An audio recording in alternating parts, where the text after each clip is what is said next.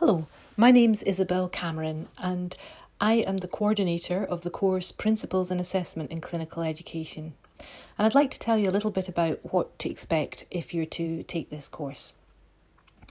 So we're looking in this course at the theory, evidence base and external influences of assessment in clinical education. The course is relevant for anybody who is involved in clinical education, whether they are working in medicine, dentistry, nursing, or any other allied healthcare professions.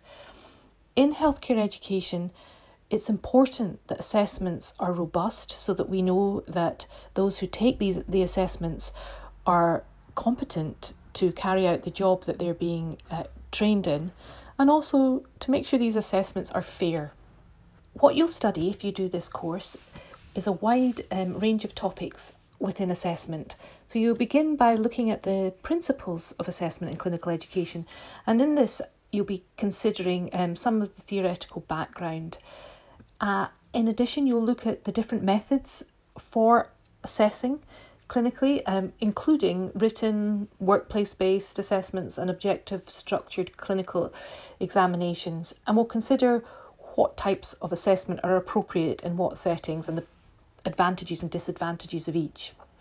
We'll also cover the topic of blueprinting, why that's important and how to go about that, and we will share best practice in question writing, both the writing for written exams and also for OSCEs.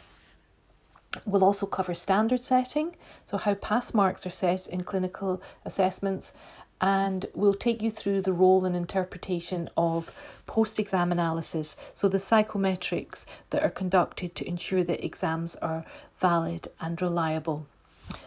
In this course, you'll study using a number of methods, which will include watching pre-recorded online teaching sessions, and these will be available for you to do week by week over the 12 weeks of the course.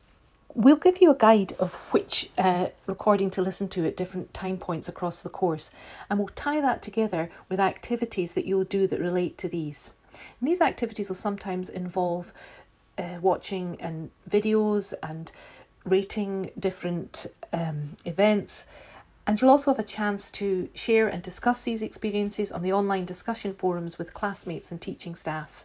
Additionally, there'll be some live online teaching sessions which will give an opportunity to ask questions and discuss points of interest.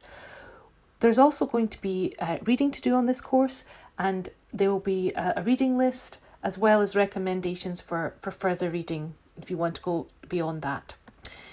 There will also be 3 assessments that you'll be expected to complete across the course of the 12 weeks. And we spread these out and they cover different topics, and you'll get guidance about that and what's expected of you. By the end of the course, we would expect you to feel confident and have a good working knowledge of all aspects of quality assurance, producing, delivering, and analysing after the delivery of assessment in clinical education.